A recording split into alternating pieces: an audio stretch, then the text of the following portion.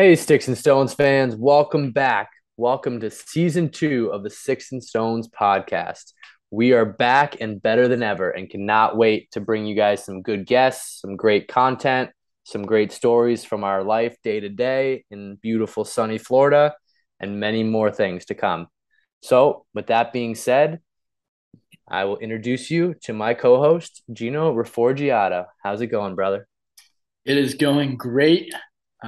Missed recording the pod.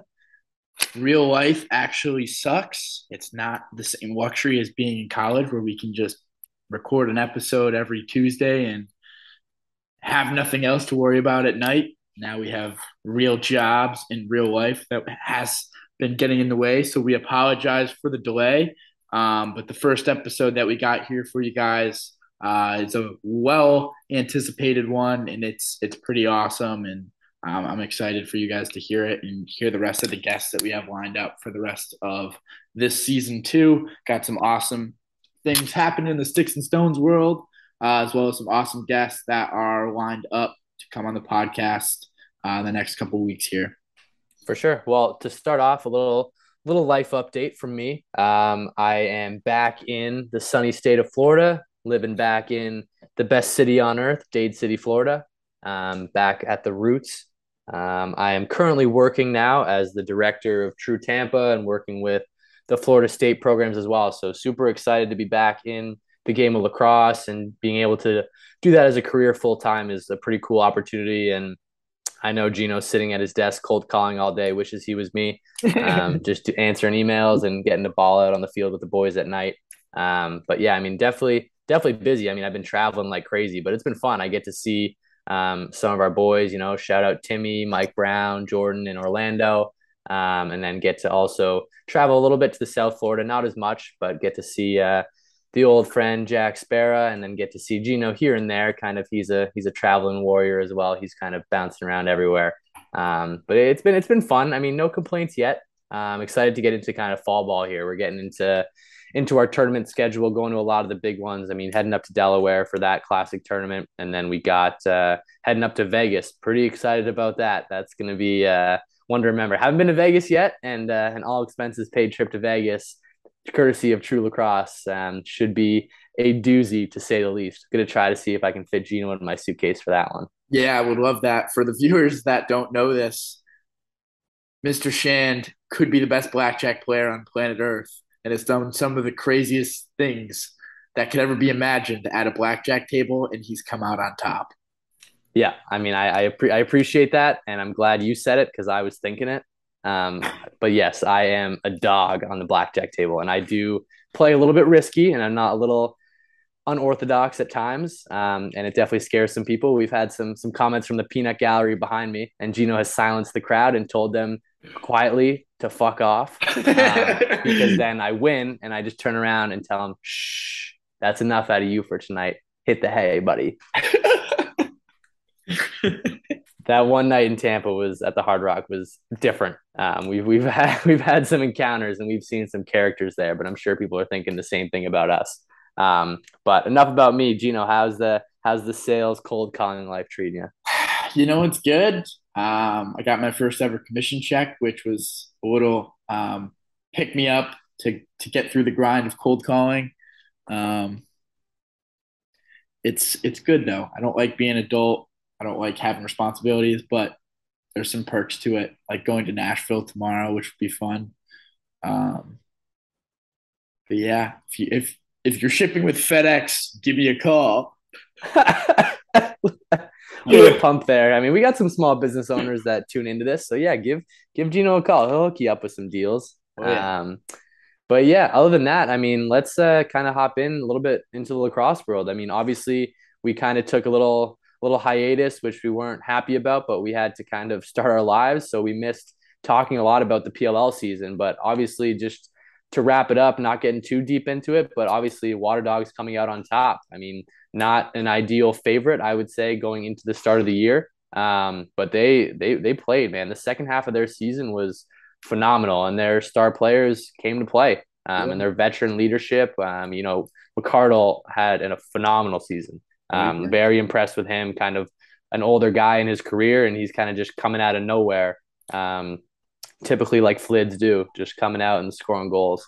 So pretty cool for the Water Dogs to get that W and kind of rolling into that. I mean, you see, it's just like funny shit you see like in the locker room after you see like Barstool Big Cat on there, like on a Zoom, on like a FaceTime call. He's like getting champagne in his face through the FaceTime, like the part owners of the club. So that's pretty cool stuff, like in the sports world, like having like Barstool connected with a team in the PLL in the lacrosse world is pretty funny. And like his Twitter is fucking hilarious, man. Like he literally like talks shit about the team that he owns all the time. Oh And yeah, then he literally posted and was like, "Oh, like they're in like the final, like cool, like who cares?" And then like they won, and he was like, "Oh shit, all right, like this is cool, like my that's team won, party. like Yeah, sick." that's party. That's party. No, that is actually a really good point. I kind of forgot that Barstool is kind of like affiliated with the Water Dogs. Um, but I honestly, I thought the Water Dogs were going to win the first round of the playoffs, but I did not see them making the run that they did. Um, and I honestly, like Shannon said, I didn't follow the PLL as much as I would have hoped after getting absolutely put in a body bag and stuffed absolutely so disrespectfully from the fantasy for the PLL. I didn't really follow it as much as would have wanted to, but just from like the little bits and pieces that I've watched, the Water Dogs are good. They're very young. I think they're going to be the team to beat for the next couple of years. I think them and the Atlas ever kind of puts it all together, it's going to be them running the league as opposed to the Whips in the next 3 to 5 years. The Whips are getting old. Not that Matt Rambo's at the end of his career, but a guy like Michael Sowers and Jack Hanna are young bloods in comparison to some of those older guys on the Whip Snakes and across the league, on the Redwoods, and they're a young team. Zach Currier's like one of the most veteran guys, and he's what 26, 4 years out of college. I think they're going to be really good. Got arguably the best goalie in the game, obviously next to Blaze, but I think Dylan Ward. He's so unorthodox in the way that he plays. It really kind of showed throughout the playoffs. And that guy also won NLL and PLL this year. Yeah, Dylan Ward had a year. That's actually so cool. Yeah. Starting goalie, NLL, starting goalie, PLL, absolute weapon. We got to get that guy on the pod because he's definitely got some stories just from this year, but on top of other stuff. He also won the Sixes World Championship this year as well. What a So good year for guy, that guy. yeah, guy had a summer. Guy had a summer. But yeah, I mean, a lot of stuff going on also kind of in the sticks and stones realm. We also launched our website, which is pretty exciting. Shout out Shopify for helping us out and kind of getting us through the process of that. But we put in some work and we got that finished, so pretty excited about that. Definitely give that a check out. Sticks and Stones lax.org for all of your sticks and stones apparel info. Our podcast links will be on there. Yeah, I mean, basically anything Sticks and Stones Lacrosse, you'll find it on there, from our tournament schedule to our new apparel. We just did our October drop, I guess about 10 days ago. So that's pretty exciting. We got some pretty cool apparel on there, and we're starting to make some traction kind of in the apparel game and kind of forming our brand. So that's pretty exciting, and kind of just looking forward to hopefully getting to some events this fall in the Florida area, kind of all across the state. Hopefully, maybe one in South Florida, maybe get a little bit north towards Jacksonville, St. Augustine area, because we haven't really touched up there yet. And maybe hopefully by summer we can get out of state and maybe travel around a bit, which would be pretty cool. But yeah, I mean, just super excited to be back on the pod and kind of talking with some people. I mean, we got a great interview coming up too, which we're pretty excited about, and we've been dying to get him on for a very long time. So I mean, unless you got anything else, Gino, it might be time to turn it over. Yeah, I think that's the perfect segue into an awesome interview with Chris Burke, St. Leo alum and Wabash College current head coach. It's really inspiring story, and just speaks to the way that he carries himself Me not knowing him personally, kind of learning more about his story, was just super interested, and just speaks volumes to what the game of lacrosse can do to somebody's life. And yeah, let's kick it over to the interview.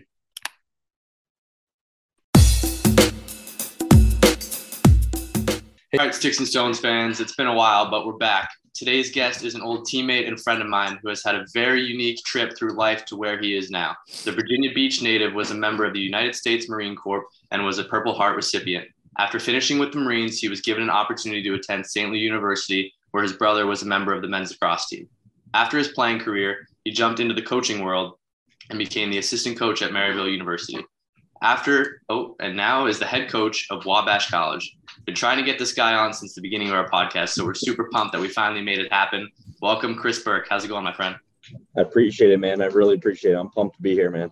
No, of course. I mean, obviously, we've crossed paths many years ago, and it's been a while since we've seen each other. But obviously, good to always keep in contact. We're always texting and bullshitting about some stuff, so it's obviously good to get you on here and actually be able to tell your story and kind of talk a little bit about what you got going on right now. So, I mean, just to get rolling, like, talk to us just a bit about kind of your backstory back in the day. I mean, obviously, I'm pretty sure from my knowledge, lacrosse has been in your family for a long time.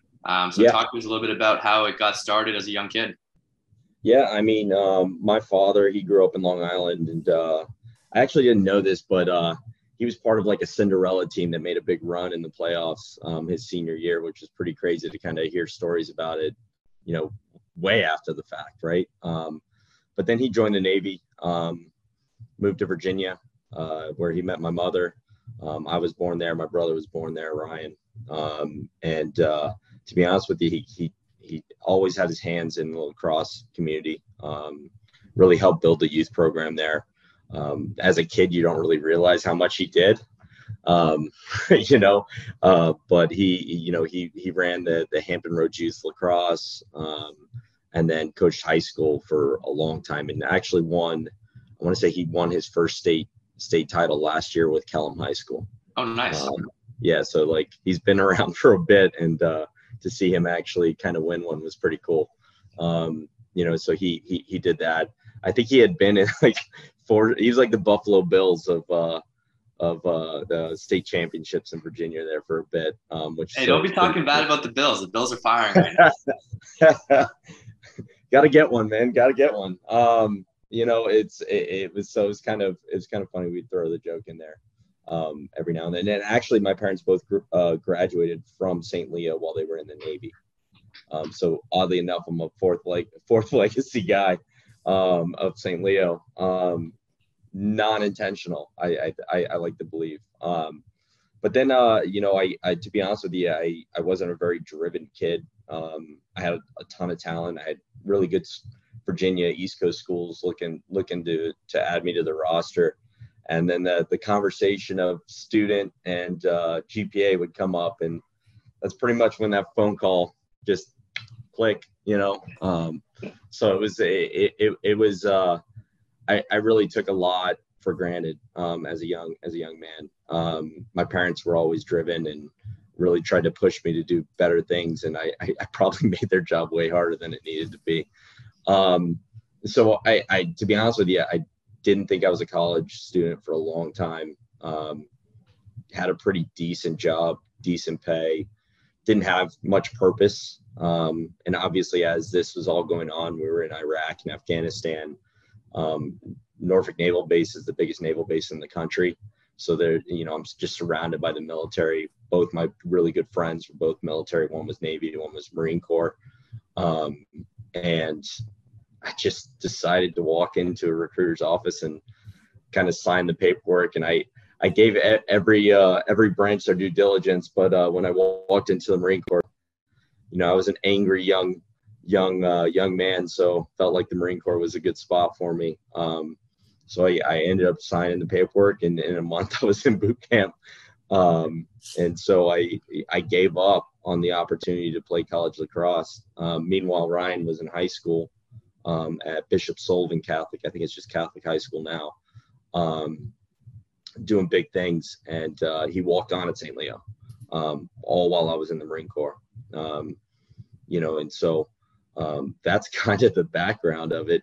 I kind of kicked rocks and gave up on lacrosse for a long time, and it's given me a really unique perspective, but we'll talk about that. No, of course. I mean, that's definitely a good transition into kind of the military aspect of your life. I mean, so obviously your father being in the Navy, did you say your mom was in the Navy as well? Yeah, both parents were Navy. To be honest with you, they both grew up in not I would say not the most affluent neighborhoods or situations. And so they found their way out, and they met in the Navy. Mom actually served in the FBI for 30 plus years as well. So continuously served the country, which is pretty crazy now that I think about it, but dad ended up getting out of the Navy when I was born. Mom ended up getting out of the Navy when I was born. Dad started doing business, and mom joined the FBI. So gotcha. Would you say that was probably, I mean, obviously you said you were just angry kid, didn't really know what you wanted to do with yourself. So you kind of found a home in the Marines, but would you say probably that their influence kind of had a big piece in that, of them being both in the military and kind of, but I mean, you didn't really get to experience them in the military, but you probably heard some stories and such. Yeah. To be honest with you, when I talked to my parents about how they parented me, they let me make mistakes, and I still live that way to this day. Is I make a ton of mistakes, and I gain a lot of experience, and I try to learn from them. And I owe that all to my parents, whether it was religion, whether it was, schooling, whether it's, they, as much as they really wanted to have a hands-on approach, they knew that it was probably the right way to let me just do things and figure it out on my own. And eventually I figured it out, I guess. I kind of look at where I'm at now, and people are like, wait, you're getting kids into a school that you could never have gotten into, and providing them an opportunity that you kind of took for granted. And, I really owe it all to my parents. I wouldn't say that they pushed me into the military at all. They knew, in fact, they didn't know I signed the paperwork. I walked in all on my own. I signed the paper. I said, I got to do something else with my life. And I walk into the house and I go, hey, in a month, I'm going to be going to boot camp. And my dad was like, oh, well, it's about time. So he was probably already on edge. Like, he was already ready for me to go the opposite, just get out of the house. And mom kind of shed a tear. Dad was pretty happy. Probably had a few for that, a little celebratory drink after that. But, it was, they just let me make mistakes, man. So Ryan was the good kid. Ryan was the good kid. He learned from all of my mistakes. Yeah, he had a good role model up top. Yeah, you could say that. A good what not to do mentor. He learned from my bad experience as well. Exactly. I mean, obviously, keep continuing to touch kind of on your military background. Obviously, I was able to learn a little bit about your story, like the brief year we played together. But obviously, awesome, kind of, especially being a Canadian kid and not really kind of understanding what it takes to be a part of like the U.S. military, and no matter what branch you're in. But being able to kind of bring that to our team and being able to kind of give like us that opportunity to kind of recognize it in regards to playing the military appreciation game, which was awesome. Like, that was one of like the coolest experiences I've ever had. And like, I still have like my jersey like hung up. Like I got an extra jersey put it in a frame for my dad for Christmas. Like it's such like a cool tradition that, like, being a Canadian kid, like obviously we have our military as well, but it's not the same. I mean, like down here, you guys are so patriotic, and it's so awesome to see, especially guys like you who leave the military, do something else with your life, but still remember those times and obviously the stuff that you went through there. And like, it's awesome to kind of see. But like, talk to us a little bit about how why you do that as a veteran. Why do you continue to kind of tell those stories and kind of live on the legacy for people like me and other players that you got to play with that kind of had no idea?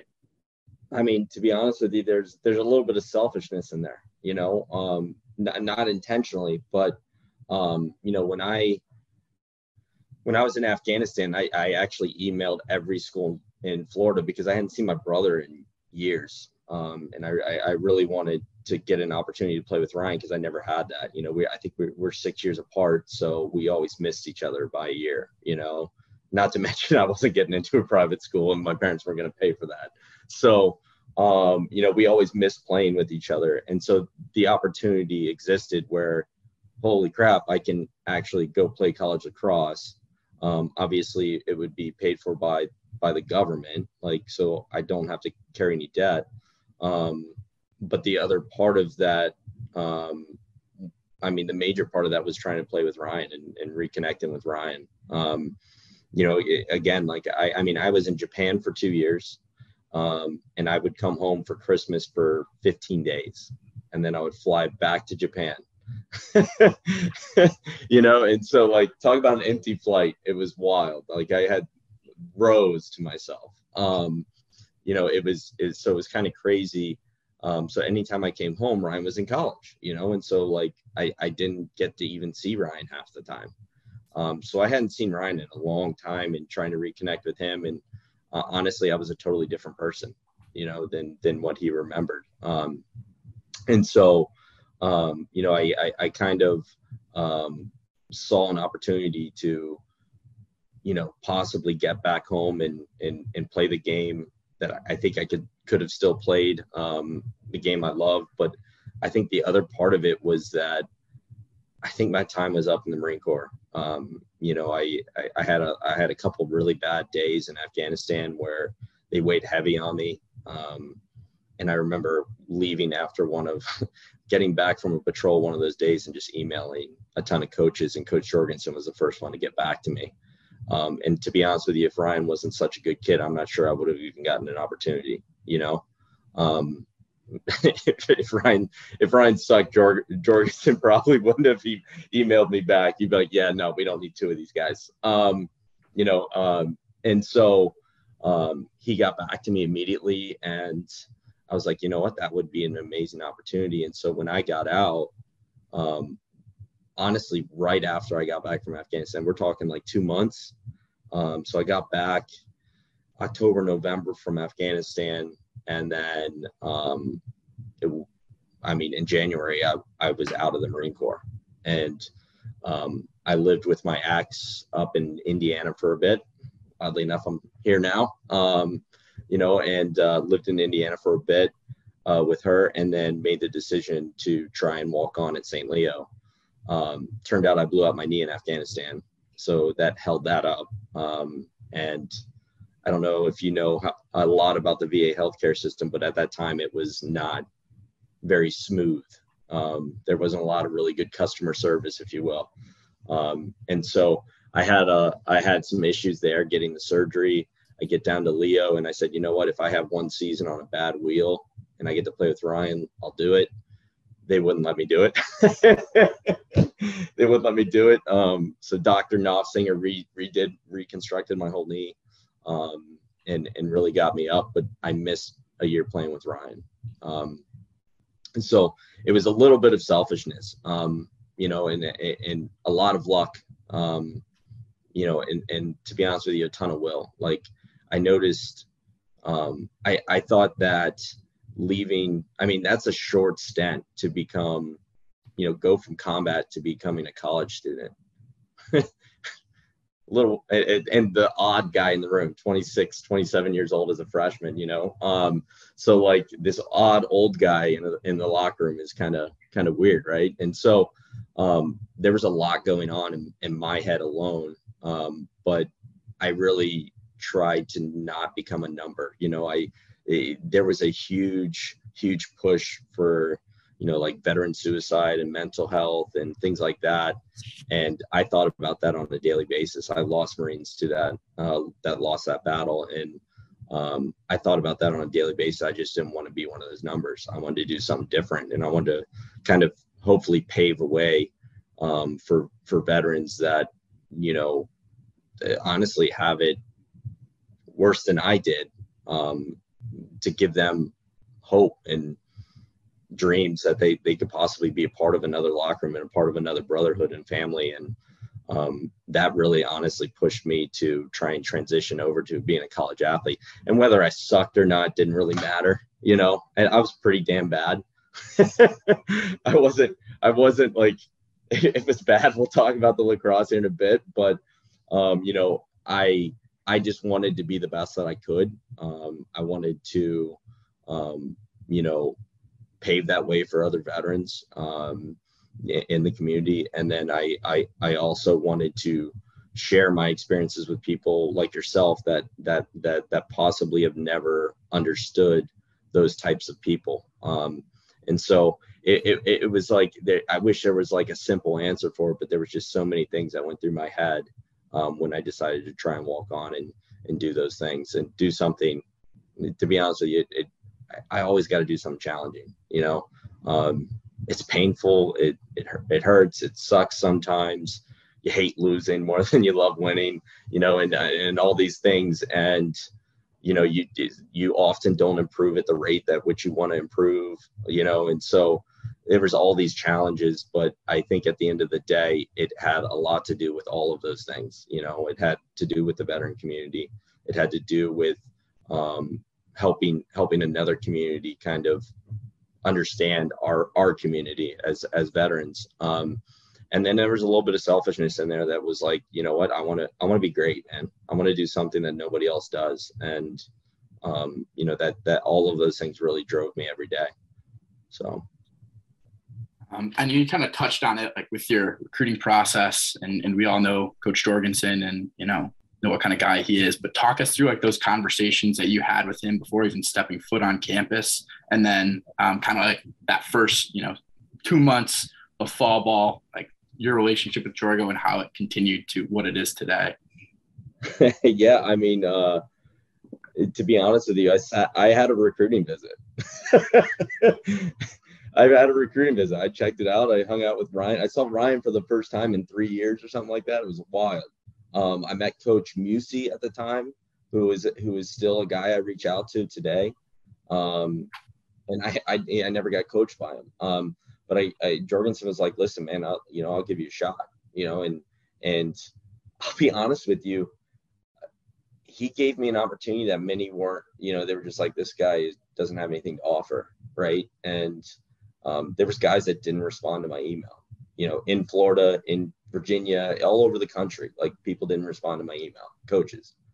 And this guy did, you know? And so for me, he set it all up. He's like, come visit, come check it out. Let's make sure it's for you. And to do that to a guy that honestly is an unproven athlete, like, he understood that I probably have something to give to that program. And I don't think a lot of people, it could have been very easy to make a lacrosse decision and go, yeah, this guy's he's not going to make it. Right. Jorgensen didn't do that. And then I get there and my knee's blown out, you know? And so I remember even calling him with that and going, hey, I blew out my knee and I got to get it done. And recovery for a 27-year-old guy, that is, you know, that keeps grinding the way I grind. The recovery process was a lot longer than your typical, you know, 18, 19-year-old kid. And so I think all of those things made me really treasure Jorgensen a lot. The other piece is, dude, I was a terrible student. Like, we're talking, I wonder if, you know what? I wonder if Jorgensen still remembers my GPA from high school. I mean, it was haunting. It was bad. Like people ask me, did I even go to class? And I don't remember. It's one of those things. And the school wasn't going to let me in. And Jorgensen was like, listen, this guy he's older. Look at his military record. We talk about veteran community. Like, he had that battle for me. And for a guy that he has no idea can play lacrosse, doesn't know what type of person I am, you know, like, other than an email and meeting face to face, he put forth the effort to bring me in like I was a regular recruit. And I think in this day and age, I think that's pretty special. And so he gave me an opportunity. And then on top of that, once I blew out my knee, he sat me down and talked to me and goes, listen, coach for us, relearn the game. It's not like you were going to come in and play right away anyways. You're not losing years of eligibility. Come in, coach for us, and then when you're ready, you can step on the field. And I think that was an amazing opportunity as well, is because there wasn't even Fogos when I was playing in high school, and so like it's a whole new game, and so it really reintroduced me to the game, but it introduced me to coaching. It introduced me to the team.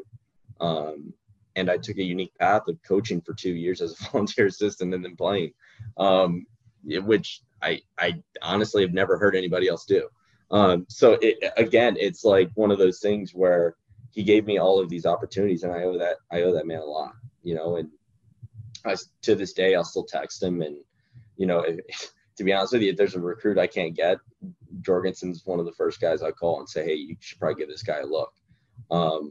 Because I know that he's a guy that's going to treasure that, he's a really good dude. And I think at the end of the day, you can know shit else about lacrosse, but if you're a good guy and you treat your people with love and respect, they're willing to go out there and win some games for you. And I learned a ton from him just because of that alone, but again, I think it comes back to him giving me an opportunity when others would not, So 100%. I mean, like knowing Coach Jorgensen, obviously, like all three of us playing for him, like I'm not taking anything away from his X's and O's ability, because he knows a ton about the game. But in regards to being a player's coach and kind of just building those relationships, like that is his strongest trait, in my opinion, and it's worked for him. Like we had some successful years, and we've had some awesome teammates because of that, because he's recruited guys that are good people first, and then they become great athletes and great lacrosse players. So, I mean, obviously we've all experienced it through different paths. So it's pretty cool in that aspect. But I guess, again, great transition kind of into your playing career. I mean, obviously I only got to play with you for a year, but kind of you touched on it a bit. It's like, for the people that don't know, Chris Burke has the scariest first check of all time. But I will say, all you got to do is run through that. When you're like me, skinny, fast guy, you just got to run through that first check. It's going to hurt. You're going to want to cry. But once you get through that first check, that's all. That's usually all he's got. And then he's like, all right, I just got my check on you. You can go now. If you can make it through this, you can have the goal. That was a hack, man. I learned it from my dad. Yeah. Me and Lissick used to get into it all the time. Oh, we yeah. would have it back and forth all the time. Put away the axe, Bert. Put away the axe. Yeah, no, Chris is like one of the scariest guys. One of the scariest guys. Man. Like I knew what my role was. I thought I was. It's kind of funny. My first year I was awful. I came in and I go. This was after the second year, and Coach Jorgensen actually sits me down. He goes, listen, we want to give you a paid spot on staff. And I said, I want to play. I came here to play. And I think Jorgensen really respected that. But I think he also, he's looking at his roster. He goes, okay, well, we need a seventh defenseman. Guy hasn't played in 10 years. So, I'll do whatever you want, man. Like, whatever you want me to do, I'm going to do it. Whatever's going to get me on the field, I will do it. And I think he knew I was pretty dead serious. Like, I was serious. Like, whatever you're going to tell me to do, I'm going to do it. If you need me to fight somebody, I'll fight somebody. Like, I don't care. Put me on the field. He said, okay, well, we need a poll. And if you want to play, that's what I would do. And Sessa was the assistant coach at the time before Cotter. And Sessa tells me to get to 190. I mean, I'm 5'7" on a good day. So 190 means I look like a running back in the NFL, a very small running back, but a running back.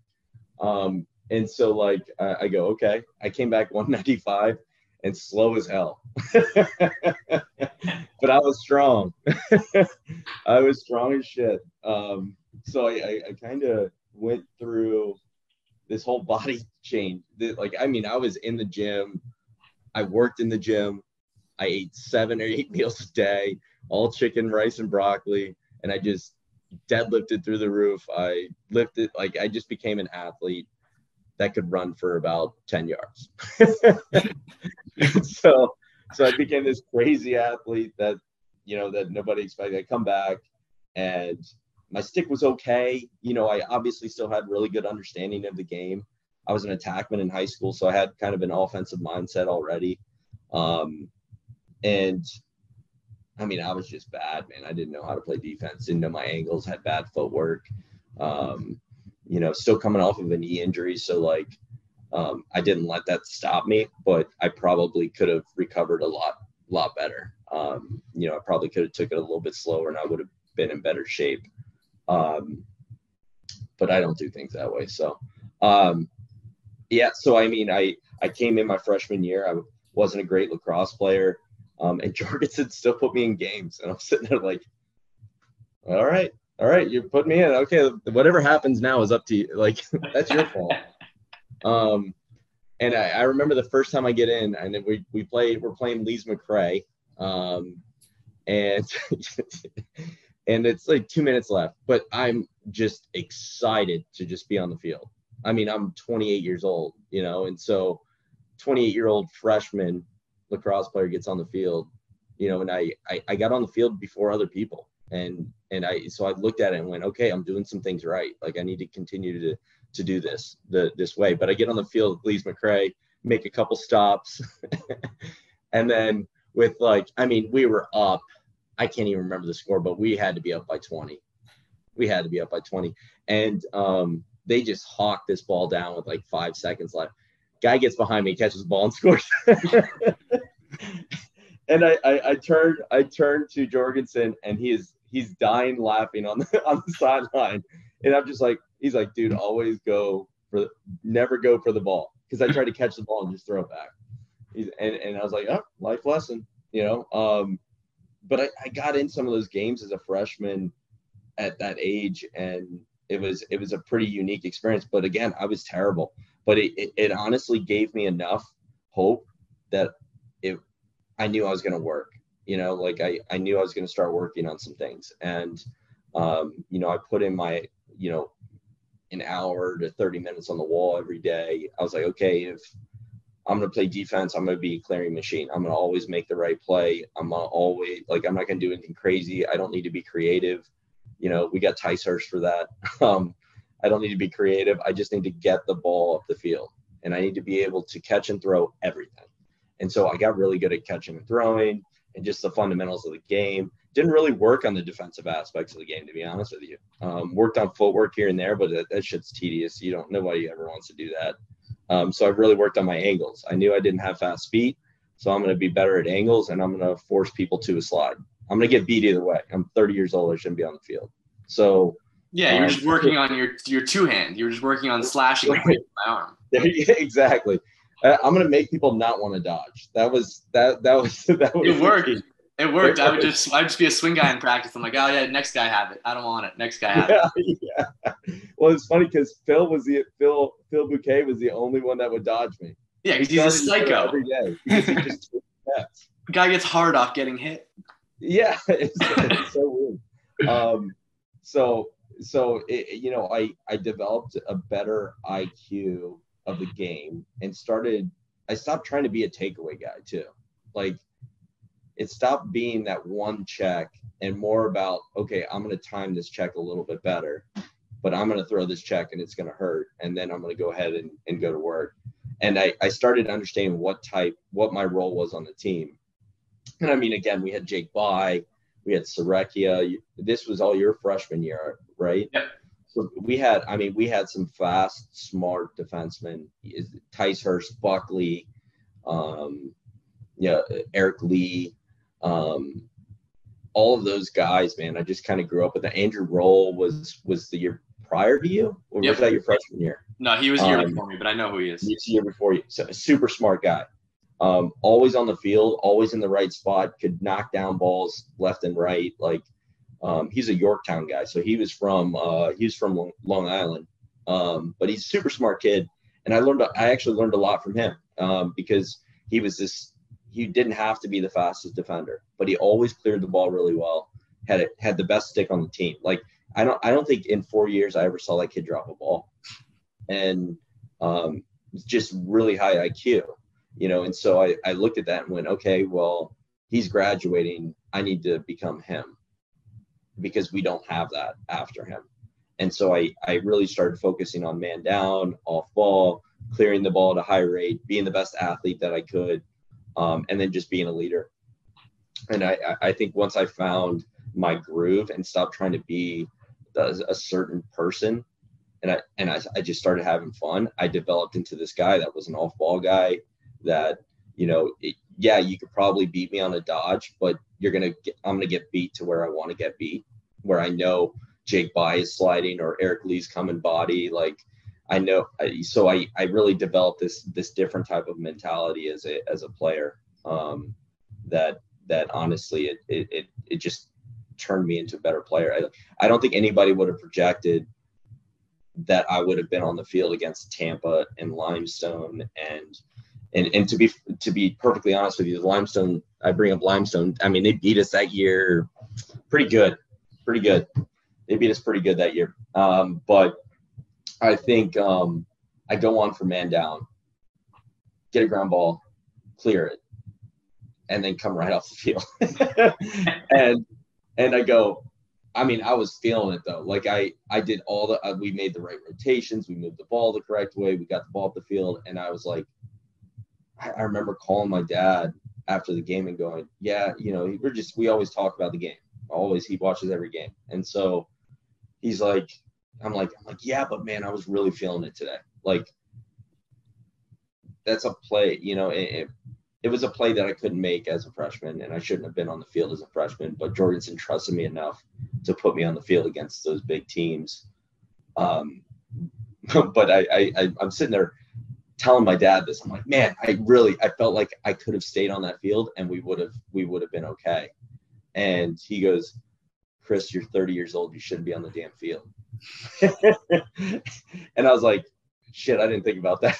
I'm always just thinking about being a lacrosse player. And so like there was moments that I had those thoughts like that. But I mean, to get on the field and, I think at one point I took a dodge from Q at 30 years old. That's nuts, man. Like that's crazy, and I could be on the field for 30 seconds and I treasure that 30 seconds. And I think that was my career, man. Like I wasn't this guy that was going to go out and get a million ground balls and take shots and do this and do that. I was the guy that I called Coach Jorgensen and I asked him when I was an assistant coach in Maryville, and I asked him, I was like, so why put me on the field? And he goes, because I knew exactly what you were going to do every single time. I knew exactly. He's like, you were consistent. You knew exactly what you were going to do. I knew you weren't going to do anything crazy. If I need to clear the ball, you'd clear the ball, and so that was my career. I was Mr. Consistency. I was game manager.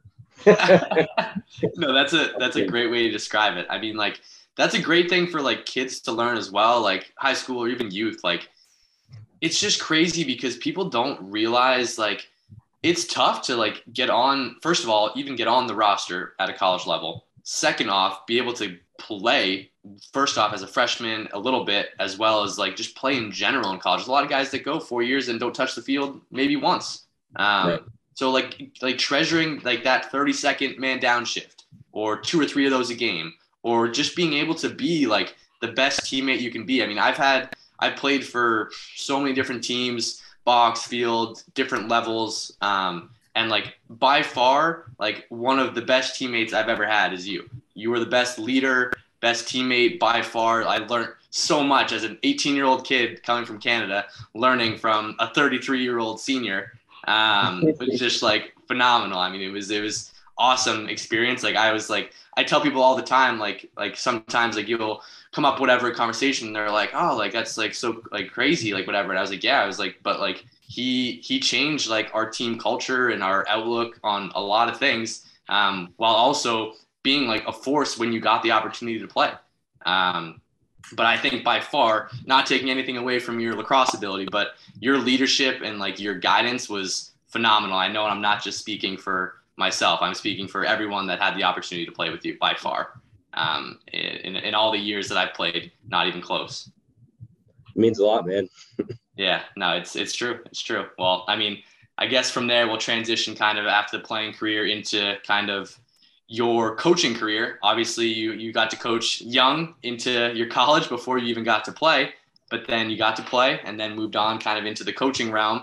And I'm not mistaken, right? It was straight from college to Maryville. Or did you have something in between? No, Brian actually found me that job. I honestly, coming from St. Leo, I didn't know what I wanted to do. You know, I had some journalism background, so I dabbled in that. You know, and it was I've always put myself in pretty dangerous situations. I know. So it was highly recommended that I don't do that. You know, and so, you know, I was like, you know what, like Ryan met Mitch Schaefer, who played at Lake Erie while we were at Leo, and played for Coach Stocks, who's an incredible coach as well. And he was the assistant coach at Maryville their first year. I didn't even know Maryville existed our senior year. My senior year, I had no idea who these people were. That guy didn't make it very far. I don't even think he lasted the first season. They won one game, and it was against a club team, a bad club team, you know. And Mitch was the assistant coach, and I want to say he just had his birthday, and he had to get on the bus and go to Colorado by himself. As a 22, 23-year-old guy, he might have been, I say this all the time, he had to be the youngest head coach in NCAA history. Had to be. I don't think there could have been anybody younger than him.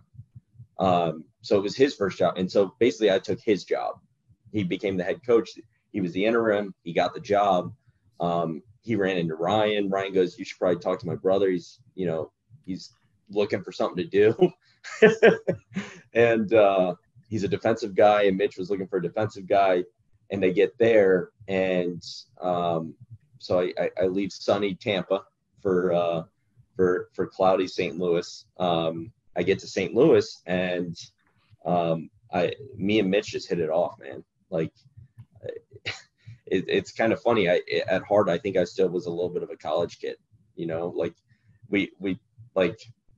we can talk about that a little bit later, but you know, it's two-sided. You know, you said you learned a lot from me, but I actually learned a ton from you guys. And I think one of the things that it brought me back to reality a little bit, because freshman Burke was a little bit of a weirdo. Still kind of strange, but I was definitely off the rocker in my freshman year. So you guys kind of took a little bit of that edge off, and made me a little bit more youthful. And honestly, I don't think I would be where I'm at if I didn't have you guys in that locker room to kind of take that edge off.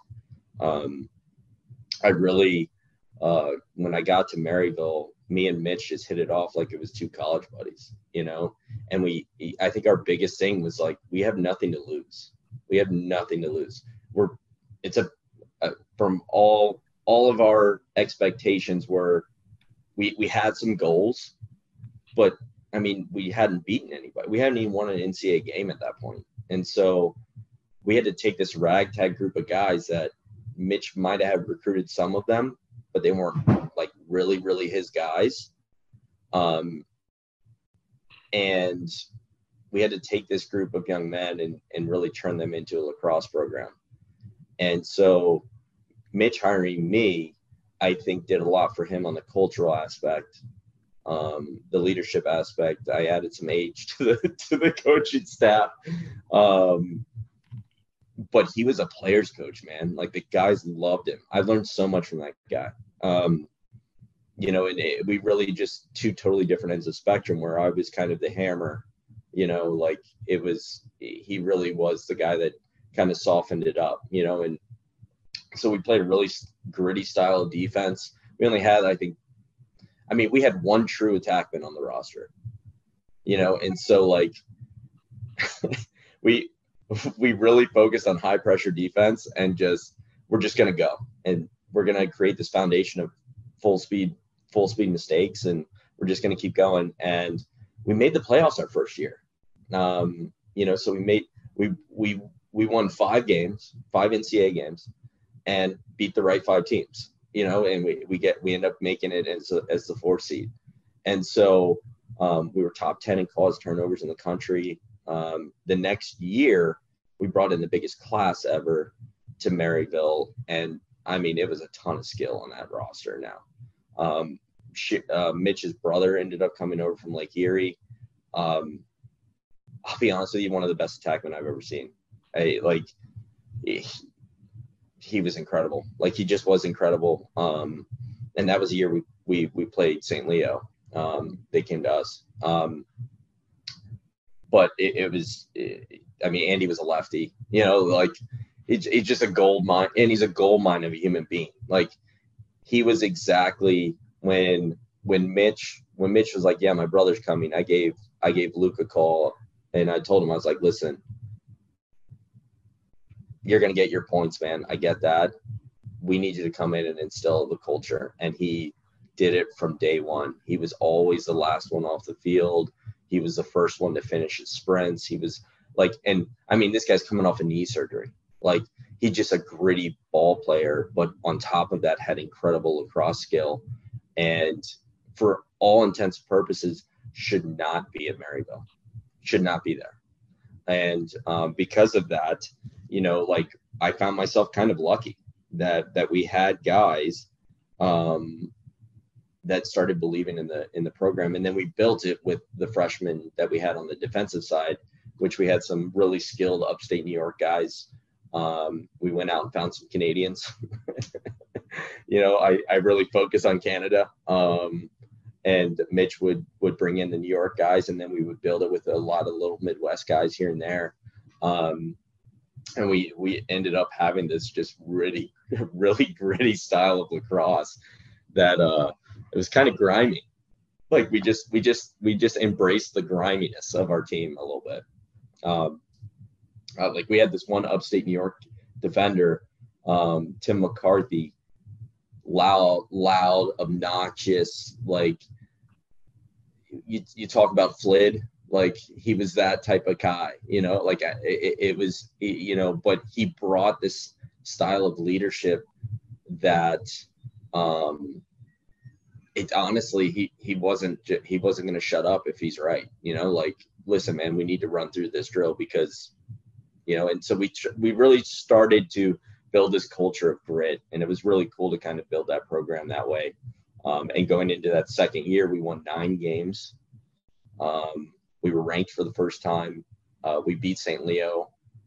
That was our first ranked win. Hey, be nice, all right? Hey, it was, dude. I mean, talk about storybook, right? Like, I got to be a part of that. Like, it was, Ryan was the offensive coordinator, and Jorgensen was standing there, and I'm just like, the guys came and played the game. Like, we had a really good strategy. And I remember some of the guys, I'm not going to point out any people, but I remember somebody coming off the bus and telling me they hope I had a game plan for them. And that person didn't have many points. So I had a game plan. I hope that wasn't me. No, it was not you. Okay, I didn't think so. I was like, I'm not that type of guy. I don't think I talked to you before the game. When me and Mitch sat down, the game plan was, we're going to go ahead and let Phil get his points. But Kurtenbach will not get his points. And that was our game plan. So we double pulled that left side, let him beat the first guy, switch everything, and really just apply pressure and go off the doubles to him. And let's make this guy make a play. And then we took Ticehurst. We tried to take him out of transition right away.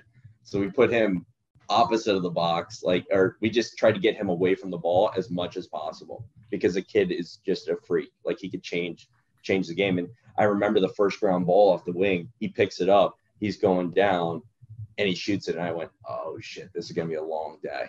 I remember that me and Mitch looked at each other and I went, God, I hope this works. And so like we took a ton of risk, but like it was the one game that I'll remember. I'll remember that game. There's three games I'll remember at Maryville, and that's one of the three. I think the biggest one that I'll remember is the year we had COVID the next year.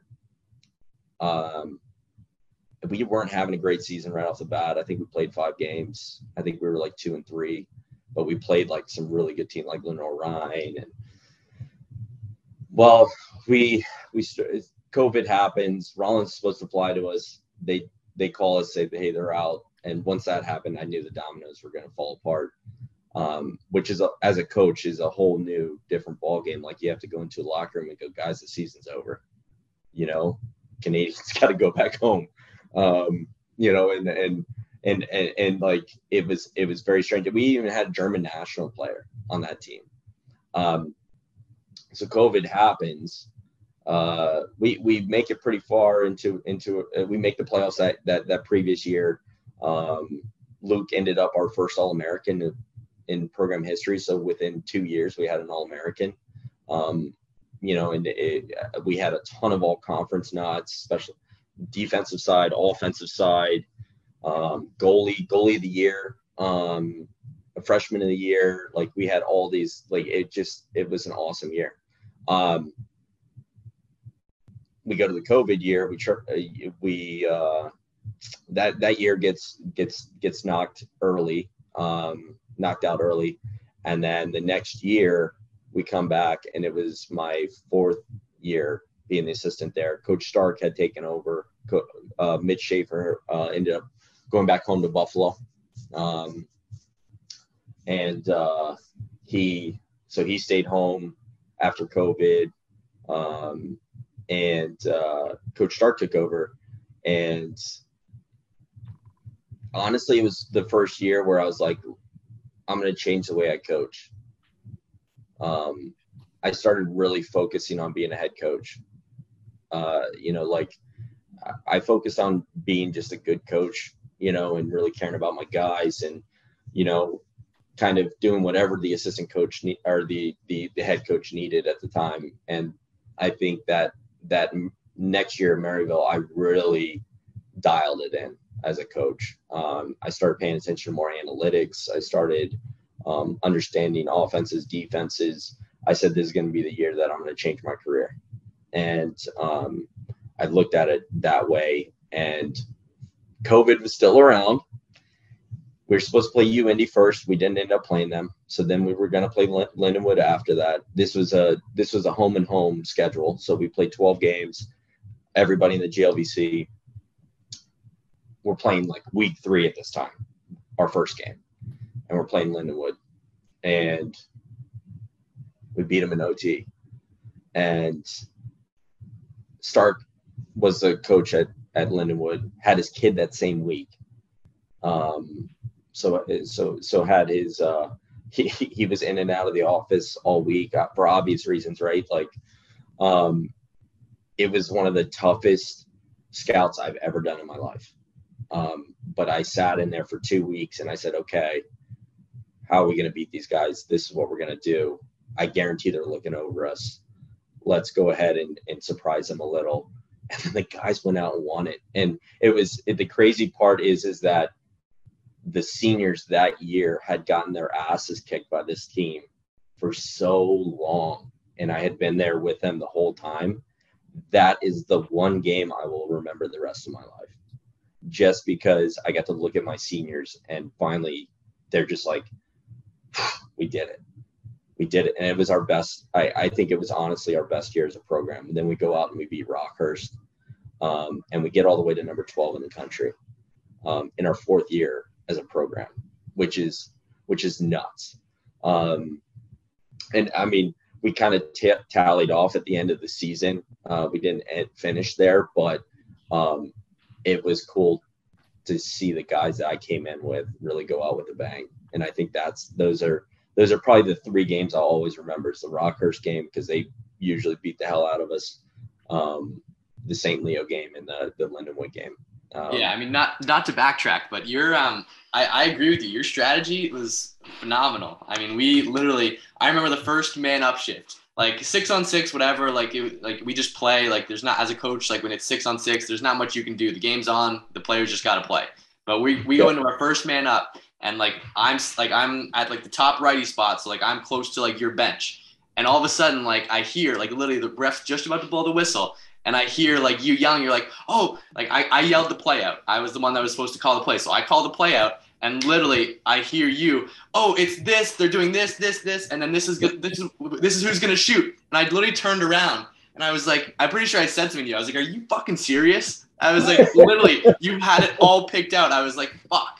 I was like we're like it's, and then we ran it and it like did nothing because they knew exactly the play. They were already pre-slid. It was bad.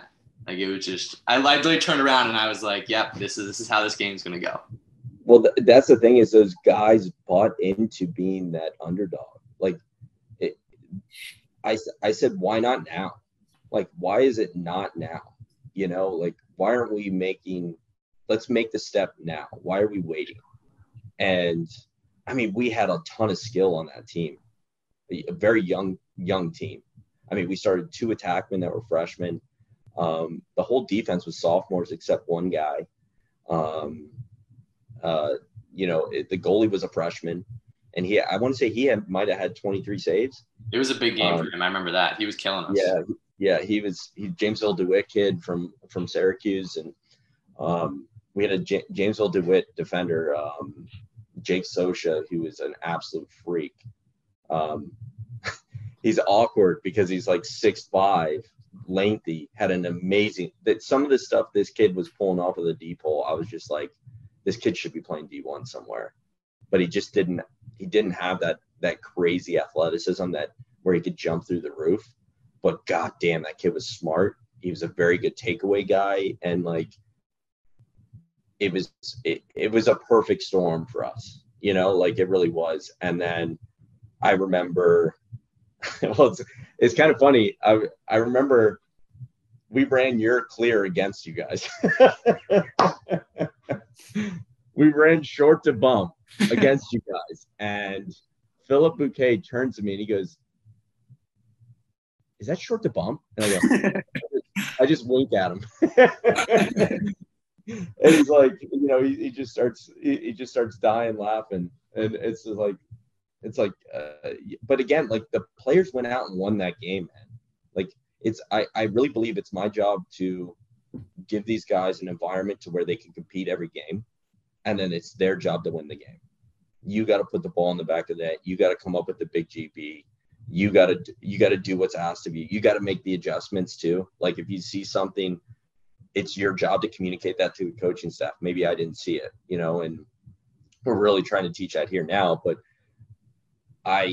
it's honestly what I learned the most from Mitch, you know, like I always felt like as a player, I had the ability to change a game no matter what, you know, even if I was in for my, you know, my 30-second rep, I felt like every ground ball is going to change the game, you know, and any mistake I made was going to change the game. And I don't know if you remember this, but we played Lynn my senior year, and we make a huge stop on man down. I pick up the ground ball and fake one guy. I mean, I'm in the middle of the field, right in front of the crease. Fake one guy, toe drag him, get it to my left, and try to shovel pass it up the field because I saw Tyser streaking. And I was like, okay, we're about to push transition. I'm about to make a play here. And I didn't make many plays. Like I was so consistent with what I did. I was not, but for some odd reason, I tried to go outside the norm for me. And I pick up the ground ball and I'm looking upfield and I see Tyser streaking and I'm literally going to shovel past this to him. And I'm like, this is going to look awesome. And Lynn had this guy that was like 6'7", comes out of nowhere, catches the ball, shoots it on Tom, scores. And I came off the field just yelling because I was like, I do not make mistakes. Like, and took my helmet off and slammed it down and was just yelling. And Jorgensen walks over to me and goes, you know, I can't put you back in now, right? And sure enough, I think somebody got hurt. I think somebody got hurt. So he took me out for one rep. Somebody gets hurt and he's like, Burke, go back in. And I'm like, oh, well, there you go. But it bothered me to no end till the next game. Like, I remember sitting on the ground and Gilmore saying, bro, like, we were going to lose this game either way. And I was like, it doesn't matter. It doesn't matter. Like, that mistake still, mistakes compound, right? And that mistake haunted me for a whole week, where I was like, I am not making that mistake again, you know? And I was just that type of person. And I tried to do that as a coach, and it didn't work. It didn't work. You know, like, I'm going to get out coached sometimes, and sometimes I'm not, but it's my job to be prepared and make sure that my guys can compete and let them go out and play. And it's something I learned from Mitch very, very quickly. Guys loved playing for him because he was loose. He was fast with it. Like, he had a ton of IQ. He was young, so he could really talk to the guys a different way. And I had this unique perspective where I got to observe all of this as a 31-year-old fresh out of college. Kind of got to look at it and go, okay, well, this is different. And everybody has their own leadership style. So that, I think that's kind of the other piece to it, is that Mitch had this very much a players coach mentality, and I was a little bit more of the disciplinarian, you know? And so most people will say the assistant coach needs to be your friend, and the head coach, if he's pissed off, then you know something's wrong, right? Like, when Jorgo put us on the line, we were like, okay, he knows. He knows what happened. All right, let's get this over with. You know, we knew that we messed up, right? It was the opposite with me and Mitch, but they were like, well, Burke's going to kill us. So we need to make sure that, you know, it was definitely a different dynamic, but I learned so much from that, man. And it really is putting our guys in a position to compete and letting them go out and play. And to this day, I still use that. That's our biggest piece now. So. Yeah. I mean, well, before we wrap up, obviously now you're at Wabash. I mean, this is your second year, correct? Third. Yep, second year. Yeah, second year. Obviously you guys already, obviously off the top of my head, I don't know the record, but I followed you guys last year, and I was like, wow, first year in there, you already making some noise, doing some stuff, and you guys are killing it. The social media game is fire. You guys are those videos and stuff, you guys got some sick swag. You guys are looking good. I mean, I know you treat your players well, but wow. I mean, I was impressed. I was like, I got to get myself one of those shirts. I was like, I got to be repping Wabash, but give you a little time. Give you a little time to talk a little bit about kind of how you kind of stepped into that role and kind of where you're headed. Yeah, I mean, you know, it really had to feel like a home if I was going to leave, you know, a team that I thought was number 12 in the country, you know, and I felt like I needed another challenge. You know, it was one of the hardest phone calls was to tell the guys I was leaving to be a head coach. You know, because I loved every single one of those guys, and I recruited about 95% of that roster those couple of years. And so I really looked at it and went, okay, if I'm going to do this, I'm going to get out of my comfort zone a little bit. And not many people get an opportunity to be a head coach within 4 years of their starting their profession as a professional coach. And so I honestly found a spot that felt like I was the guy. And I think that's a unique spot to be in. I wasn't given the job. I had really earned it, and they felt like I really, really fit the school really well, you know. For us as lacrosse wise, man, lacrosse is easy as hell. You know, Jorgensen said that a million times, and I 100% agree with him. Lacrosse is easy. But the hard part is getting good dudes in the room, and there's no equation for it. You just got to kind of go with the guys that kind of fit you. And I think that was our main pieces when I first got here. I'm the 5th head coach since 2015, and there's no consistency. The area wasn't very well recruited. You know, you didn't recruit very well in their backyard. I came in with a freshman class of 4. We had 12 last year. We already have We have 9 as of right now in the 23 class that are looking to come here in the fall of 23. And so we've already doubled that class, and it's only October. And so like we're really trying to build this with the right dudes. There's good lacrosse in Indiana. Finding those guys is a big piece. But the other piece of it is that this school is incredible. This is a really good school. This isn't a Division II athletically driven institution. This is an academic institution that is really driven for relationships and alumni. And they do that very, very well. And so I'm now being able to recruit guys to a school that I couldn't get into. It's kind of ironic in a lot of ways, but I really just love providing an opportunity for kids to graduate from here. I think our median income after 10 years is $150,000, which is incredible to think that as a 34-year-old, you'll be making $150K as a median, right? And so like, I really look at it as I'm providing an opportunity. And if we win and lose games, it is what it is. I love lacrosse, but I don't think I was ever a lacrosse player in college. I think I was something else. And I think that perspective, looking back at it, has given me a different and unique coaching style in the fact that I could care less about the wins and losses. Now I hate losing and I really want to win. I'm very competitive and I'll do whatever I can to do that. But I think at the end of the day, it should be about the 40 years after college. And, I take a look at some of the guys that graduated my program or graduated with us. And, if I can help my guys now, get further in life, then that should be my goal.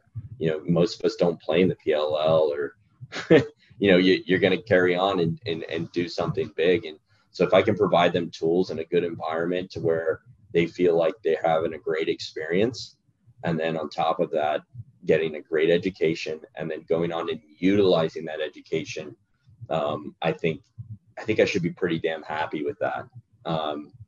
Now, I do want to win a lot of games. It will get there because I'm getting the right dudes in the room. And to be honest with you, it's part of what I learned at St. Leo. If we have good dudes in the room, it will eventually happen. It will turn into something. And that's what we're focused on here is getting good dudes in the room, and the guys that are in the room, we're going to give them a hell of an experience and, and continue to push them. I think that's the biggest piece is that I feel like as a college coach, I really have the ability to help these guys, not just give them the tools, but also hold them accountable to their goals. Like if you're going to come to Wabash and your goal is to be a financier or a lawyer, you want to get into law school. Am I having that question with that kid, right? Like, what are you doing right now to get you into Penn? Well, coach, I haven't done anything. Well, now I'm going to hold your hand a little bit and we're going to get there. And if we got to take lacrosse off the table, we're taking lacrosse off the table because that's what you told me your goal was. So, and every kid's different, right? Like some kids are going to come in here and go, coach, it's all about the lacrosse. And, I know I'm going to go out and do great things when I get out of college here, but I really want to win some games for you. And if that's the case, then I'm going to ask him something totally different. How much wall ball you play today? But I think at the end of the day, man, we're getting good dudes in the room, but they're all looking at the 4 years after college. And it's different, man. It's a different ball game here. So, and then last year, I mean, we only had 20 dudes, and so we closed the gap on a lot of teams that beat us by 10, 15 goals. We scored more goals against teams that we hadn't in the past. So those are like small wins, right? Like taking the small wins and looking at them and going, okay, there's progression here. We improved in, I think, 30 statistical categories last year. Our clearing percentage and our man down percentage went up almost 15 to 20%. So it's those little pieces and nothing changed. The personnel didn't change, right? And so this year is a little bit more about the lacrosse. And we don't have a huge roster again. It's a niche school. And, the other part is I lose guys because they are academically driven, like And when a guy comes in and goes, Coach, I really, I'm a senior and I really want to focus on getting a job. Lacrosse is kind of in the way. It should be a celebratory thing, like the kid's getting into law school because he's deciding to take something off the table. And does it suck that it's lacrosse? 100%. But at the end of the day, like, I want to help provide that kid support to where he feels like he can come back in the office and go, Coach, I got in. And, I really appreciate some of the stuff that you taught me. And dude, it's different ball game here for sure, but it's just a different ball game. I learned so much in the past 4 years. It's absolutely insane. And to be honest with you, you said some really nice things earlier about just being a leader to St. Leo. And I look back and I was kind of a dick to a lot of people. I know. A lot of people, you either liked me or you hated me. And I was okay with that. And I don't know if I would have done it too much different, but I would have spoken to certain people a different way. Like I continuously learn about little pieces like that. Like, I destroyed friendships because I was just so driven. And I was like, listen, if you're not going to get me there, then I'm going to find somebody that does. And I'm going to go ahead and attach myself to those people. And some people got left behind in that sense, and I still sometimes have that little brief thing where it's like, I'm that competitive and I drive away some guys, but at the same time, the guys that I do have are all in, and it's one of those things that I think I would still do it the same way, maybe critique some small pieces of it. But I mean, I was a captain that just didn't give a shit, like, I don't care what your excuse is. That guy's got no legs and he's going ahead and lifting, like, you're not going to give me an excuse that, like, I couldn't even walk after practice.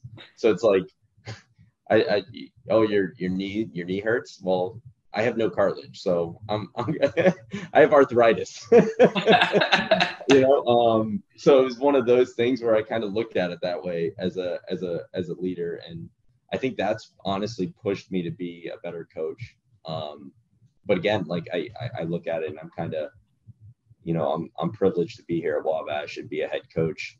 There's not many programs in this country, or just in the world in general, and I get to be a head coach of one and help try to turn it around. And they think I'm the guy, and it's pretty privileged. But I learn something new every day. But I always think back to stuff like that and kind of look at that stuff and what can I learn from it. So, but I think we're gonna do some big things here, man. I really do. Like, I think at the end of the day, if you work hard, it eventually comes to you. And you breed that mentality within your team, but it also attracts a lot of people that you wouldn't expect, and so we're starting to make waves with some of these guys that we're talking to, and they're like, well, how are they getting them? Like, they didn't get them last year. Well, I'll tell you how we're getting them. We care. Like, we're trying to really push it and do it the right way, and what we believe is the right way. And we're going to continue to do it the way we're doing it. And we're not going to apologize for it at all. And I think that mentality has really gotten us some really good dudes in the room. And we're an all male school too. So the school itself already attracts a certain type of person. So there's a couple pieces to it, but I think we're building this thing the right way. And I mean, our scrimmage went really well this fall and looked really good. And on the offensive and defensive side, I think we made a ton of improvement. And I'm really excited to see what these guys are going to put together and see what games we might win that we didn't win the past year. No, of course. I mean, I think you're, like, after talking with you a couple weeks ago when we were briefly chatting about what you're building and stuff, I think you're definitely doing it the right way. And like, if people don't want in on that, then on to the next. You'll find someone that wants to fit into your mold and kind of how you build a program. And yeah, don't get me wrong. There was days where I hated you. I was like, fuck Chris. Like, he's pissing me off today. Don't get me wrong. There was days like that. But at the end of the day, I knew you were doing it for the right reasons, and you were pushing people and pushing me for the right reasons. You weren't doing it because you hated me. You were doing it because you wanted to see the best in me and help me be a part of the team and make sure that I was doing my part to make the team successful. If I was slacking, you were letting me know, and that's how it should be, especially as a leader.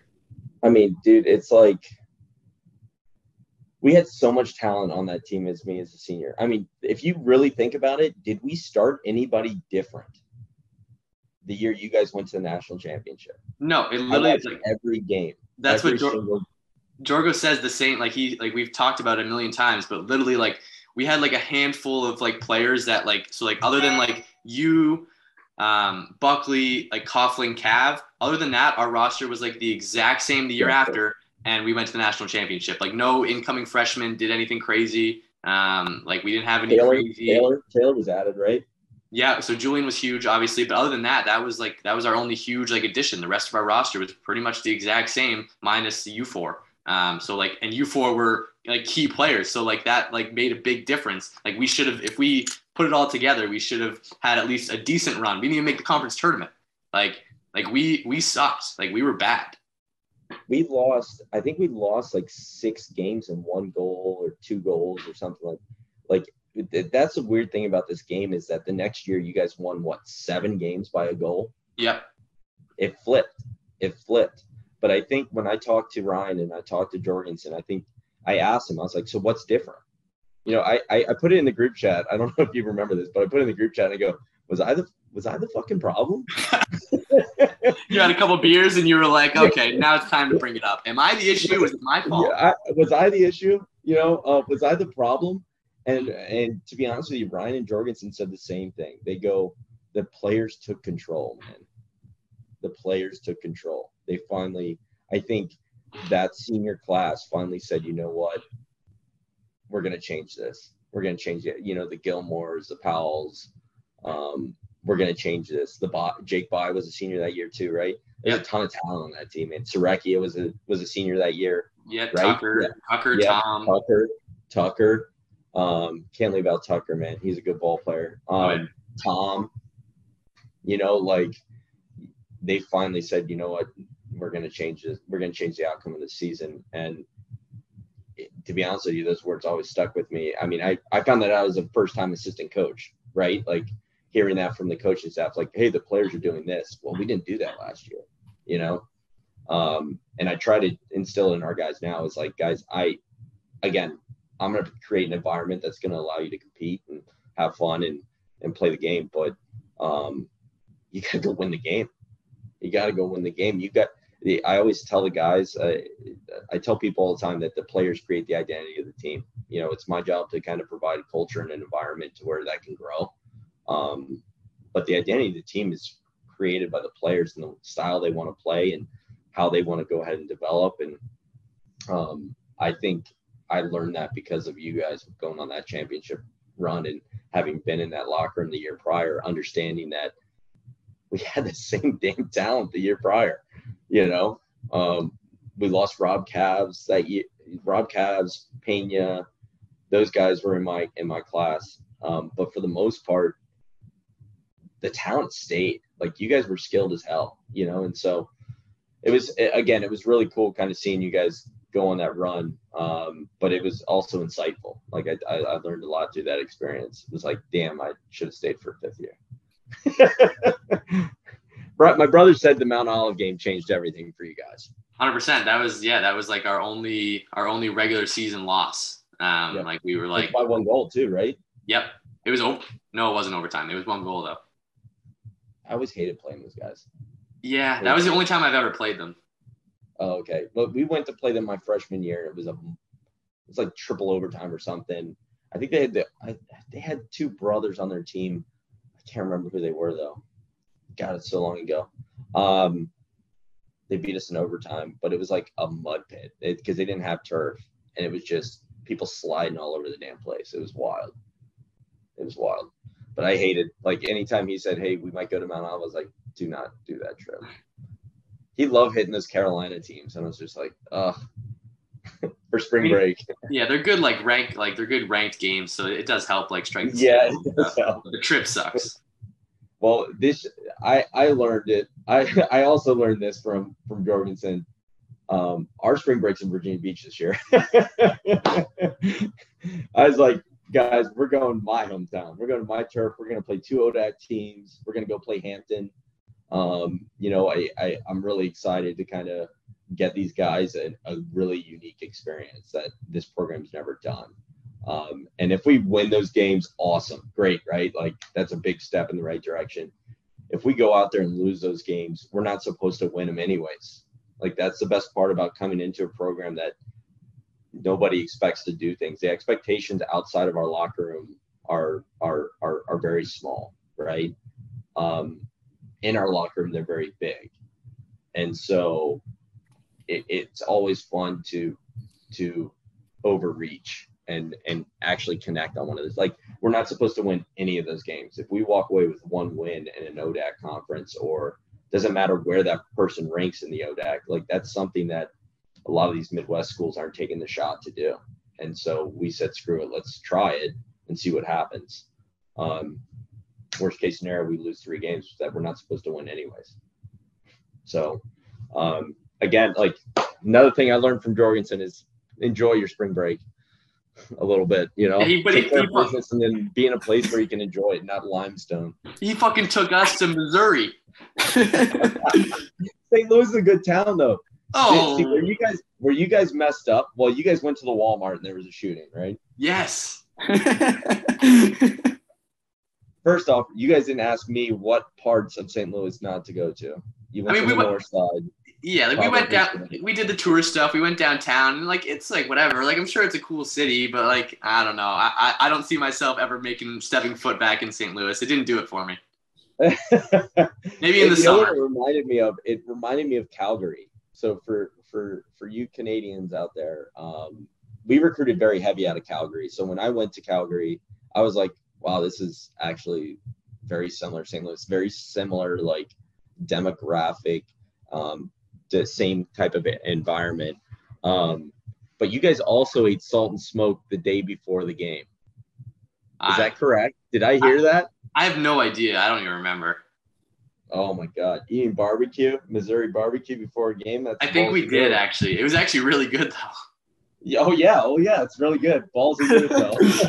It didn't pay off. It did not pay off. You should probably save that for after the victory.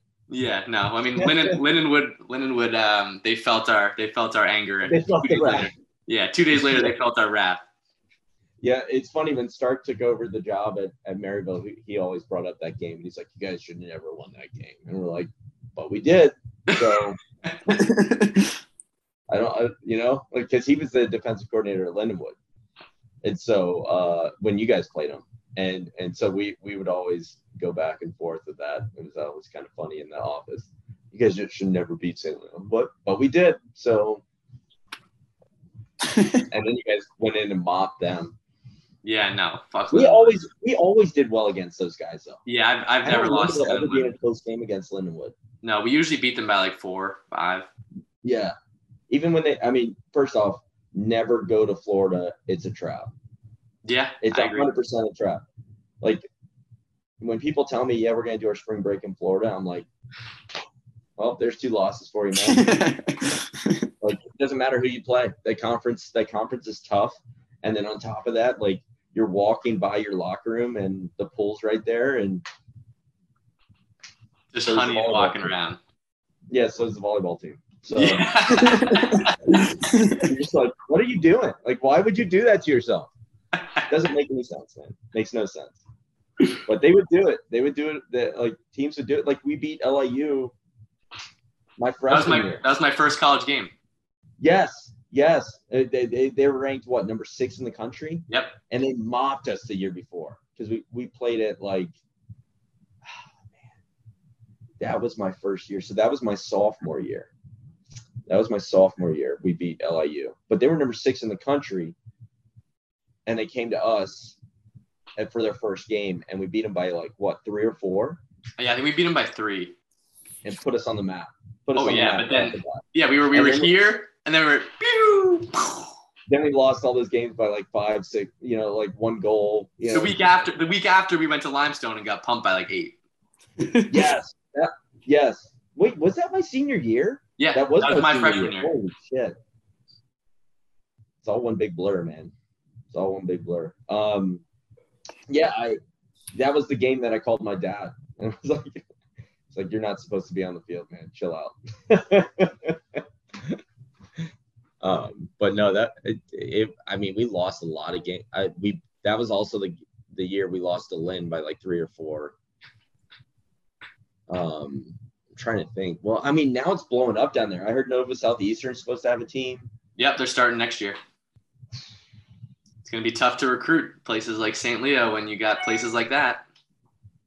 It's tough, man. That place is a gold mine. Whoever gets that job has a lot easier of a job. I mean, it's basically the UT of the West Coast of Florida or the East Coast. It's literally like, it's Fort Lauderdale. Like they're using the old Miami Dolphins facilities. Like it's going to be stupid there. Yeah. Like literally like that list of people applying is going to be long. Oh, I mean, you're going to get D1 guys going to that. 100%. Like, when Tampa opened up, the names that popped up for that one, I can only imagine. It was incredible. But like, how are you not a retired D1 guy and going, well, I'm just going to go retire in Florida then and still coach? Exactly. At a different level, and it's crazy. It's crazy. I heard people that were going to apply for that, and I was like, bro, like that's a tough get for you. It just is. Like I love I love the fact that you're doing it and you're motivated, but that place is a gold mine. I thought Flagler is a gold mine. I loved St. Augustine. I love that. Downtown St. Augustine is a cool spot. Yeah. When you're in cool spots, it's easier to do a lot of stuff. Hey, don't talk bad about beautiful Dade City, all right? You haven't been to Dade City in a while. You should see downtown. It's popping. Yeah. I wonder how my house is doing. Oh, I forgot about your house. Yeah, bought a house there. Well, that like I enjoyed Dade City because it was quiet, but we could still go places. Yeah, no, we still had our spots. We had our spots, right? And it made it more of a unique feel. Like people, it was always funny going to play people, and they all thought we were like country people. It was like that guy's from Long Island, like he's from Nassau. What are you talking about? We just people that just wanted to be left alone and play lacrosse and go to school. Like that's what it was, and it was a really cool environment because of that. Like it's a unique environment, man. It really is. Like when people ask me about it. You got UT down the street, you got, Rollins in downtown Orlando, and, Florida Southern's being built up in Lakeland. Dade City is way different than all of those areas by a lot. Oh, yeah. But you can still get to those. You can still get to those areas if you really wanted to go. No, yeah, we definitely still had our fun. But yeah. I actually found a funny picture that I completely forgot about. That it's not inappropriate, so I'll clip it on this clip. But do you remember the beach day when we crashed that wedding? Oh yeah.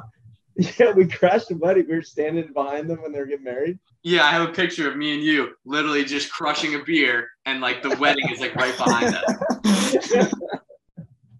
I forgot about that. Well, there was times I rented a boat and just went out there. I was like, all right, well, I mean, I was old enough to. So yeah, you put in the group chat. Dad's renting a boat this weekend. Like, do my sons want to come out for a rip? It was definitely, dude, it was a good time, man. And like kind of getting back to that locker room a little bit, I'll kind of leave you with this. I know we're running out of time here, but dude, like that locker room normalized me, and it meant a lot to me.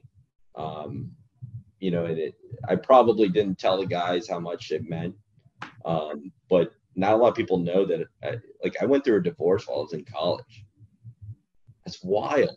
Imagine going into Jorgensen's office and going, hey, if I'm off today, it's because, I'm getting separated. Well, see you out in the field.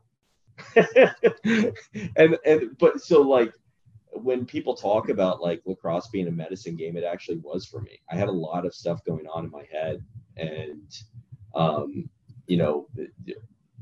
not just with school, the stress of going to school, but just the changing of environment and the transitioning from being, in combat to normal day life to honestly the extreme of normal day life, right? Like being a college student is a lot different than just going to work every day, and so I was thrust upon like just kind of in this environment to where I had guys to my right, my left, and we all loved the game of lacrosse. But even then, I didn't really love the game of lacrosse at that point. Like I hadn't played in 10 years. I just trying to figure out where I fit in the world. And, like what most kids do when they go to college, right? I was still in that same situation. I wasn't who I wanted to be just yet, like I was still being molded. And I think going through the other side of that is, obviously going through a divorce while you're in college is very rare. And I'm very open about talking about it because I really got so much out of that experience because the guys in the room really rallied around me and they're like, hey, this guy's probably got some shit going on. We should kind of pull him away from it a little bit. And we should probably just introduce him to who we are. And dude, again, like it just made me a better person and a better coach, and a better teammate because I wanted, like, I look at that game and I look at, like, I tell my guys all the time, this is the best 2 hours you're ever going to spend all day. It should be. If it's not, then it's probably the wrong spot for you because it's my favorite 2 hours of the day is going out and coaching the boys up and having a good time. And it might be stressful. It might be, like I might be, on something one day and then like really just like going after guys. And there might be days where I'm a little bit calmer and it's a little bit, but at the end of the day, you're playing a great game. Like it's just such a phenomenal game and you're doing it with your boys. And I can't stress that enough is that locker room really dialed that part in, like if I didn't have that locker room, I wouldn't be where I am today and teaching the things that I teach now. Building it with the locker room first. I tell our guys that these are guys that are going to be in your wedding, and I think I really believe that, and it's because of you guys, man. It really is. Like Jorgensen did a great job managing that team because we had a lot of weirdos in there. We had a lot of different types of people, me being one of them. But I think on top of that, like the group was so different. I mean, we had 13, 14 Canadians. We had a bunch of New York kids. We had a couple of Indiana guys. We had Midwest guys. We had Florida kids. We had, a veteran, like it was such a unique environment. And I owe a lot of what I do today because of the guys in that locker room and the things that we did in that locker room. And it's a reason I still do what I do. It's like, I hope to replicate that type of environment for somebody else so they can get the same stuff that I got out of it. And you guys, I mean, again, like there was probably times that we could look at it and you could easily say that the guys in that room might've saved my life. Like it's that type of environment, in college. And if I can replicate that in my locker rooms, and that's what I want. And that's why I do what I do, is to try and teach that same experience. So, you said a lot of good things about me earlier, but I never tell you guys enough that locker room meant the world to me. And that's why I worked so hard. And that's why I tried to hold you guys accountable so much, is because I knew what you guys could accomplish. And I just wanted to be a part of it. Whatever role that was didn't really matter to me. Whether I was going to get on the field or not. I mean, it might've angered me coming off the field when I was doing well, but I just wanted to play my role and be a part of something that could do great things. And I think you guys did that, man. I mean, you guys were the first Florida school to make it to the national tournament. Like that's pretty legit, man. It's pretty cool. So. No, we definitely like you said, that group was phenomenal. And like, we went on to have many groups after that. Like Gino's class was a phenomenal group of guys as well. Like St. Leo kind of just did that. And that was awesome. And vice versa, man. Like I said earlier, but I know you just said that we did a lot for you, but you did way more for us than we can ever thank you for. And I know I'm not just saying that myself. I've talked to many guys. We've talked just about guys we played with, and obviously you come up all the time. And it's very, very back Looking and for forth. good reasons. That guy's a maniac. There's also some other reasons, and there's also some fun stories that we can't talk about on here that we brought up and we talk about. Good memories, but no, man, like 100%. Like without you in that locker room, it would have been a completely different environment. Like when things went bad, like it sucked, and we struggled my first year, and being like a 17-year-old kid coming to a different country. And like having someone like you there to kind of like, I go out to practice and I'm like, I don't really want to be here. And then like, we're like running sprints, whatever. And like, you're running past me and saying like, fuck you, like run faster. Like, I know you're faster. And I'm like, all right, shit. Like this guy's running past me and I know I can beat him. So like, I need to run faster. Like just little shit like that. And just like we get stripped and you're chirping and like being like, come on, like beat me. And I'm like, okay. Like then I will, and then I do, and then I break my arm on the way by, and it's great. And then right after practice is done, like we're all angry, we're all fighting each other. The second practice is done, we're all like, all right, like what are we doing now? Are we going rouse for like team beers after? Are we like hanging out? Like we're all best friends the second the whistle stops, which is how it should be. But it's a battle every day. And honestly, man, obviously we've been dying to have you on since we started. So we're grateful that we finally got to talk with you and kind of pick your brain and kind of learn more about your story more than I already knew. So I'm grateful and very excited to see what you guys do this year after a good year last year with some small wins. But other than that, man, appreciate your time. I know you're busy. So we appreciate it, and we'll definitely be tuning into some games. And I got to get myself a Wabash shirt. I'll swap you for a Stone shirt. Dude, send me. I've been trying to get down to an alumni game for so long, but being a coach, like Jorgensen puts it in February, and I'm like, I can't get down there in that time. I think I might make it this year. Yeah, I think it should be early January, I'm hoping. Right. If it is, then I could probably make it. That'll be a weekend to remember. My first one. I gotta get it in a little bit of shape. I got a couple months. Yeah, I'm sure you're all right. I'm good for one check. The classic.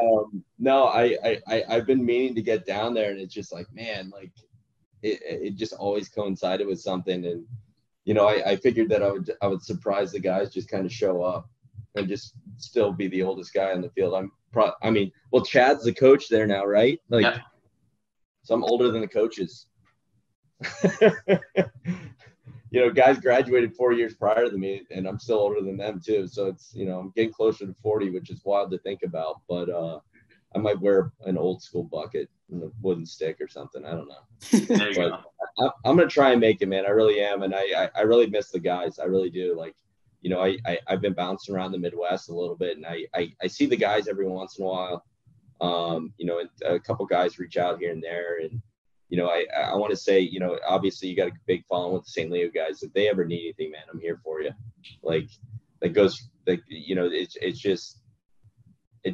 was a brotherhood, man, and it really was, and it meant a lot to me. And if you guys are watching, all you gotta do is reach out. That's it, man.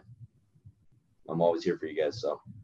For sure. Well, thanks, Chris. I appreciate it, and I'm sure we'll keep in touch. And looking forward to watching you boys kill it this year.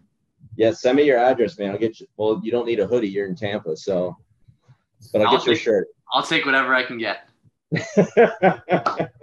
I'll get you something. I'll hand deliver it too. Oh, that's even better. Cheers, brother. I appreciate you. Take care.